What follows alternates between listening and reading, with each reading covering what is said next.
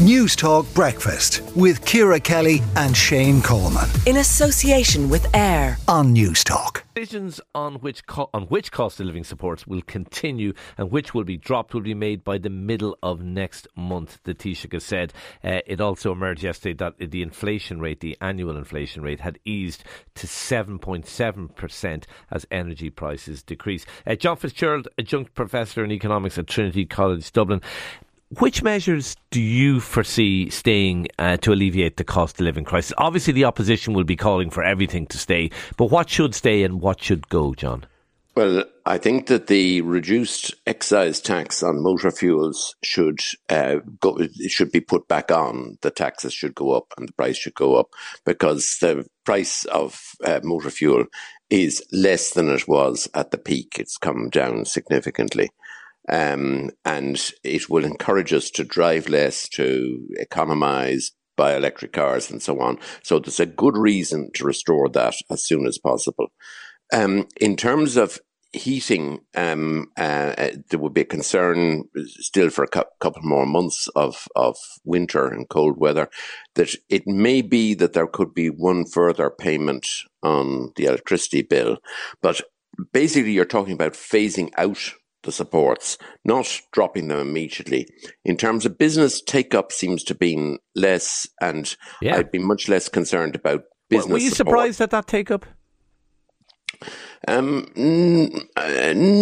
really. If people don't have major problems, then they didn't go looking for it. So it suggests that phasing that out reasonably rapidly makes sense. Okay. So petrol support gone. Energy support, you think maybe one more payment. Any of the other supports that were introduced, do you think there's a case for keeping, or are we looking at, generally speaking, what was the budget package last year? Was it 13 billion or something? Are we looking at much less in the 12 months ahead?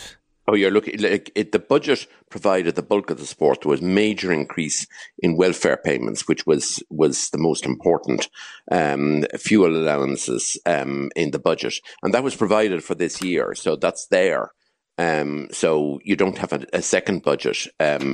We will see in the budget next October what they do for next year. But the bulk of the support is already in place, and the welfare payments remain. I found it interesting, and I don't know if you saw Virgin TV had a State of the Nation poll, that's what they dubbed it, and it was, I can't remember the figure, but it was some huge percentage of the population, I think it was in the high 70s, said that the government had not done enough to counter inflation. Now, given the size of the budget, I have to say I was kind of surprised by that. What did you make of that finding? Well, polls are difficult it depends on the way you ask a question. Yeah, true. I think that nearly everybody is a bit worse off this year, despite the budget. And that's inevitable. Like if Ireland is 3% worse off as a result of the rise in energy prices. So if the country's worse off, then it should be kind of surprising if people didn't feel a bit worse off. But the government job is to try and protect those at the bottom from the effects of the crisis, and over time, what you will see in the next 2-3 years is that wage rates and so on will rise in real terms, and people will recover the position. But this year, I am not surprised that people feel worse off. We, the people of Ireland, are worse off. Yeah, they are. Although I'm not quite sure how much more could have been given. Maybe some people would say more could have been given, but I'm not quite sure how.